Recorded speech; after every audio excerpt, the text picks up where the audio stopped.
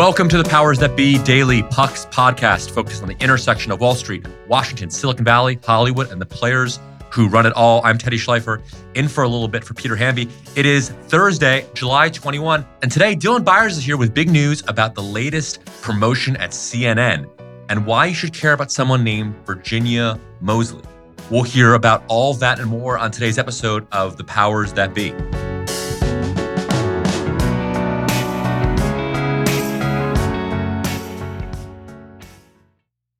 Are you tired of sleeping hotter than hell? I sure am. I sleep hot. There's something crucial about sleep that eludes us when we're too warm, too uncomfortable, and too caught in the web of our own thoughts to drift off. And while curiosity fuels our days, science tells us that cool sleep recharges our nights. That's where ChiliPad by Sleep Me comes in. Meet the bed cooling system that elevates the quality of human life through cool sleep. The ChiliPad bed cooling system is your new bedtime solution. I love it. It lets you customize your sleeping environment to your optimal temperature, ensuring you fall asleep, stay asleep, and wake up refreshed. ChiliPad works with your existing mattress. It's a water-based mattress topper that continuously controls your bed temperature from 55 to 115 degrees, allowing your body to rest and recover. This isn't just about escaping the heat, it's also about optimizing your sleep for better health, more energy, and improved physical and cognitive performance, which I obviously need hosting a podcast. ChiliPads are designed for 1 or 2 sleepers, so if your sleep partner likes to sleep at a different temperature, or you only need it for one side of the bed, that's okay too, and we know that's crucial. Plus, you can schedule automated temperature changes to trigger deep sleep. But when I'm at home, ChiliPad solves those problems. So trust me on this one. Visit sleep.me/powers to get your ChiliPad and save up to $315 with code POWERS. This offer is available exclusively for Powers That Be listeners and only for a limited time. Order it today with free shipping and try it out for 30 days. You can return it for free if you don't like it with their sleep trial. Visit www.sleep.me/powers because you're not just investing in better sleep, you're creating a better life. Happy Thursday, everybody. Welcome back to The Powers That Be. We are joined today by Dylan Byers, who is usually in Los Angeles, in New York, for a couple of days of revelry, including a puck party at our new offices in Chelsea. Party might be overstating it, but Dylan, thanks for coming up for the merriment. I'm jealous I'm not there. Thank you for having me. Dylan, just before you started imbibing some drinks at the party, you broke some big news on Puck.News about sort of Chris Licht's number 2, who's someone that you and I, as former CNN reporters, both know a little bit. Tell me about the new number 2 at CNN. So Virginia Mosley has been in the television news business for 35, 40 years. And she is both a veteran of TV news and also a veteran of the DC establishment and sort of the consummate CNN insider, especially in Washington, where she has sort of, despite, there are all these titles at all of the bureaus. She, more than anyone, is sort of, in my mind at least, has always been the sort of de facto leader and the one who sort of has the important relationships with the big name DC-based talent. Why she matters to CNN right now is in large part due to Chris Licht's desire to be a different kind of leader than his predecessor, Jeff Zucker. And as we've written sort of ad nauseum, his effort is to lead CNN from a relative distance. He doesn't want to be the hands-on, micromanaging, making every tough call as news breaks newsroom leader. He wants to sort of step back and think about things in terms of the big picture, overhauling the morning show, overhauling primetime, coming up with a sort of like broad strokes macro view of what CNN is supposed to be. Is that a good idea for him, seeing as like his entire career he has been a very hands-on executive producer, and that is actually what he's good at, and he has no experience being a CEO or a chairman?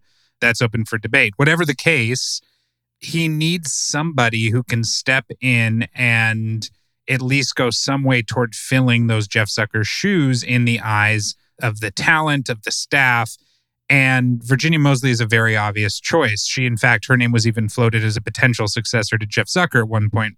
She is seen as a very smart, capable insider at CNN. And so the reason that putting her in this position is important is because you've got a newsroom that ever since Jeff Zucker's ouster, and certainly still in the first 3 months of Chris Licht's tenure, have been sort of casting about for some sense of what are we supposed to be doing? Who are we supposed to be listening to? Am I doing a good job? Am I doing a bad job?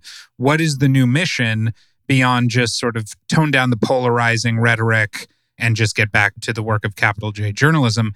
People need to know on a day-to-day basis what they're supposed to do, what that looks like, and whether or not they're doing a good job. And she is stepping in to fill that role. And that more than anything is why her announcement is significant. And moreover, it's sort of in line with Chris Licht's larger mission for the network, which is heavy on politics. Yep. She, I would say, is more a member of the Democratic establishment than the Republican establishment, but she's centrist enough. But really, it's a question about bringing some stability to what has been a sort of adrift news organization since everything went down with Jeff Zucker. Were you surprised by this choice? Because if you think that Chris Licht wanted to change things from the way that things were run in the past under Zucker, you would read today's news and think that elevating, someone who was already a senior executive into a more senior executive role, does that really make Chris Licht the change candidate here? Or maybe the change narrative has been overstated, right? And it's just, he's going to make some high-level, kind of high-profile changes. But everything you've reported makes me think that he is seriously interested in a departure from the Zucker era. And is promoting Virginia Moseley really change? Well, the fun thing about CNN being a global 24-hour news organization that staffs about 4,500 people is that it is not a speedboat. It is an oil tanker, or perhaps more aptly, it is like the Titanic. And so whatever your ambitions as the new captain might be, it turns out that the day-to-day mundane practicalities of the job have a way of imposing themselves and sort of steering the ship for you. Whatever Chris Licht's ambitions might be, it just so happens that you've got 4,500 people running around who all need answers to questions every single day, and you need to keep the product going 18, if not 24 hours a day around the world. And so you actually do need those insiders. You do need those people with that know-how to sort of step up and help you, whether you have grand ambitions for big change or whether you just want to make little changes. And part of the problem with the way that this leadership change happened is that a lot of the institutional knowledge went out the door before Chris Licht even started on the job. It wasn't just that you had Jeff Zucker leaving, and in a alternate reality, the best way to have done this would have actually had to have Jeff Zucker training Chris Licht for a year. You had Andrew Morse leave, who in addition to all of his digital and CNN Plus responsibilities, had a lot of oversight over things like news gathering. And you're taking over this organization where there are people who kind of know how to make the trains run on time, but no one really knows how to be a leader. Virginia is actually the one person who has demonstrated the capacity and I think the ambition to really step up and be a leader. And so I find it actually to be a completely logical choice. I was not surprised by it at all. I was especially not surprised by it because this is something that has been discussed around the newsrooms in both DC and New York for several months. It's only now that it's becoming something that is going to be official and right. that we're ready to report on. What is more surprising to me, and what will always be surprising to me, is Chris Licht's desire to not just do it the way Jeff Zucker did it and to be more hands-on and to be more of a micromanager. And again, going back to this Titanic analogy, I actually do think that the time will come, and we'll see if maybe Virginia Moseley can do this for him. It's highly likely that the demands of cable news, being what they are going to force Chris Licht to become more hands-on and to become more of a micromanager and more of a newsroom leader. Right. You've written that there's, this is a plan that, Donald Trump could rudely interrupt any minute now, any month now. It's easy to be hands-off when, as you write this week, it's the summer and nothing's happening anyway. Yeah. As I mentioned in this most recent piece, everything feels very slow right now for the entire media industry. But we are heading into what is going to be a very intense fall with the midterms. You're going to see CNN and MSNBC better articulate what their sort of vision is or what their sort of editorial strategy and editorial aesthetic is with new hosts at 9 p.m. You're going to see the launch of Semaphore, the much discussed news media company. We're going to sort of see the next iteration of what American media looks like really sort of put its best foot forward in the fall. And then the real test is going to be the 2024 election, which of course is not limited to 1 year, but is rather a 2-year process that begins the very moment. I was going to say the moment after the midterms end, but in fact, as you've reported this week in a piece I really enjoyed, it actually starts well before that. The candidates are already out there raising money, courting donors. Things feel slow now, but they're about to get very intense very fast. And I do think over the course of that presidential cycle, whatever Chris Licht's desire to be, that sort of like hands-off CEO chairman, I think we're going to see him coming back to doing what he knows how to do best. And I say this as a compliment, which is executive producing. And I think there are a lot of people in the CNN newsroom who are looking forward to that. And until that happens, are happy that someone in Virginia Mosley is going to be a leader and they do know who they are reporting to. Dylan, let's take a quick break. We'll be back in a sec with a few more remainders.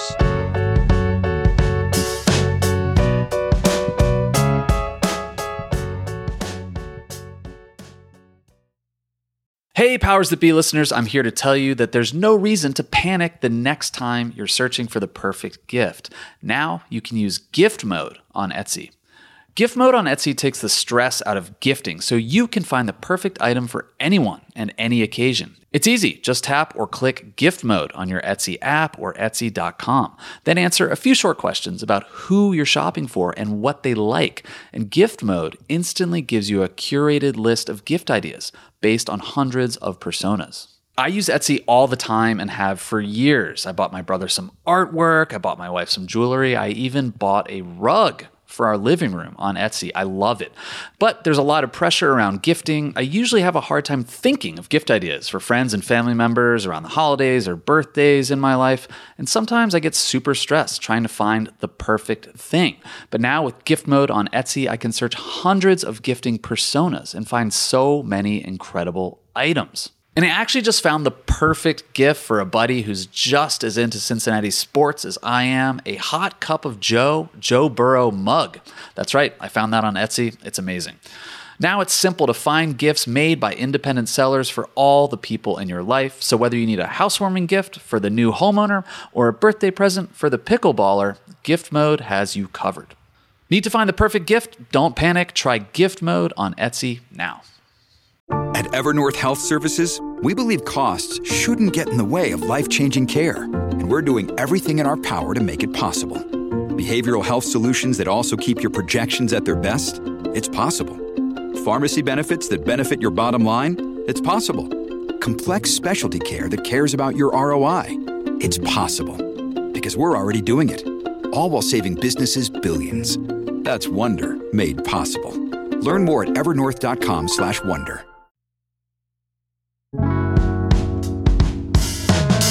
We're back here with Dylan Byers for a couple of final thoughts about the other decisions that are going to have to be made just in cable writ large. He said, Dylan, that this summer is a turning point, a calm before the storm, that the next iteration of news is going to come fast and furious in the fall. You've been writing a lot about, the personnel and who's going to get the key spots. We have Alex Wagner, MSNBC, taking the 9 p.m. slot, which is, probably the most prized time in cable. Licht has not made any decision yet on who he's going to place against the Alex Wagners. And the question is basically, what's CNN going to do at 9 p.m.? I think there are two priorities for Chris Licht from a programming perspective. One is overhauling the morning show, which is really significant to him because he is, aside from his stint in late night comedy, is a morning show producer. Morning Joe and then CBS This Morning. So I think that actually, as much as 9 p.m. matters, I think that sort of like front and center in his mind. And then secondly, is this 9 p.m. question. You've got basically open landscape. Over at Fox News, you've got the Tucker Carlson at 8 and Sean Hannity at 9, and that is its own thing.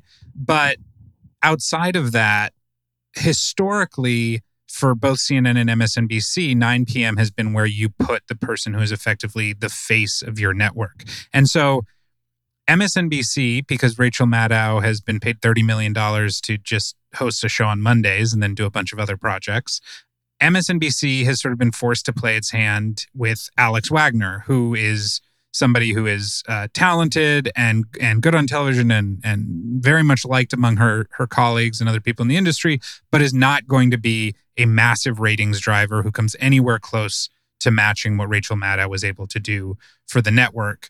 So Chris Licht is now looking at a landscape where he's got a really good idea of what the competition is doing. It doesn't make his life any easier in terms of identifying the talent who is going to be the face of primetime for him. And I think that is a really hard question. Now, you can argue, given the changes that are happening in the industry and the move to streaming and the decline in ratings for cable television, that maybe who you have at 9 p.m. doesn't matter. And Chris Licht himself has said, I'm not worried about the ratings. David Zaslav has said, we're not worried about the ratings. Fine. All good. People always say that when they get these jobs. And to a certain extent, it's true. You don't have to win the ratings to have a lucrative business in cable. All of that said, you have to have something that moves the needle, that makes the brand relevant to viewers and that sort of sustains the brand over a period of time. Who Chris Licht decides is going to do that for him in primetime is absolutely anyone's guess. And I have no idea. And I don't even know if it'll be one person or if he'll try and bring back some sort of panel show or what he's going to do there. I think the conventional wisdom about the state of cable news in a post-Maddow landscape is that there's not really a deep bench of great talent and there aren't a lot of great options for what to do there. You got to choose someone who is going to get absolutely destroyed by Tucker, and this person will become a celeb on Red State and on conservative right-wing websites. It's a thankless task. Who doesn't want that job? No, I mean, that's why, that's why the money needs to be good. Yeah, that's what the money's for. All right, Dylan, we got to bounce. Thanks so much for dropping by. Thank you, Teddy. Thanks so much for listening to another episode of The Powers That Be. As a reminder, The Powers That Be is the official podcast of Puck. We'd like to thank Ben Landy, Liz Goff, and Alex Bigler for their editorial and production guidance. If you like what you hear, please share with a friend. It really helps us keep delivering the inside scoop that only Puck can offer. Follow us on Twitter at Puck News. I'm Peter Hamby. See you tomorrow. This has been a presentation of Cadence 13 Studios. Please listen, rate, review, and follow all episodes wherever you get your podcasts. The Powers That Be Daily is executive produced by John Kelly, co-founder of Puck, and Chris Corcoran, chief content officer and founding partner of Cadence 13.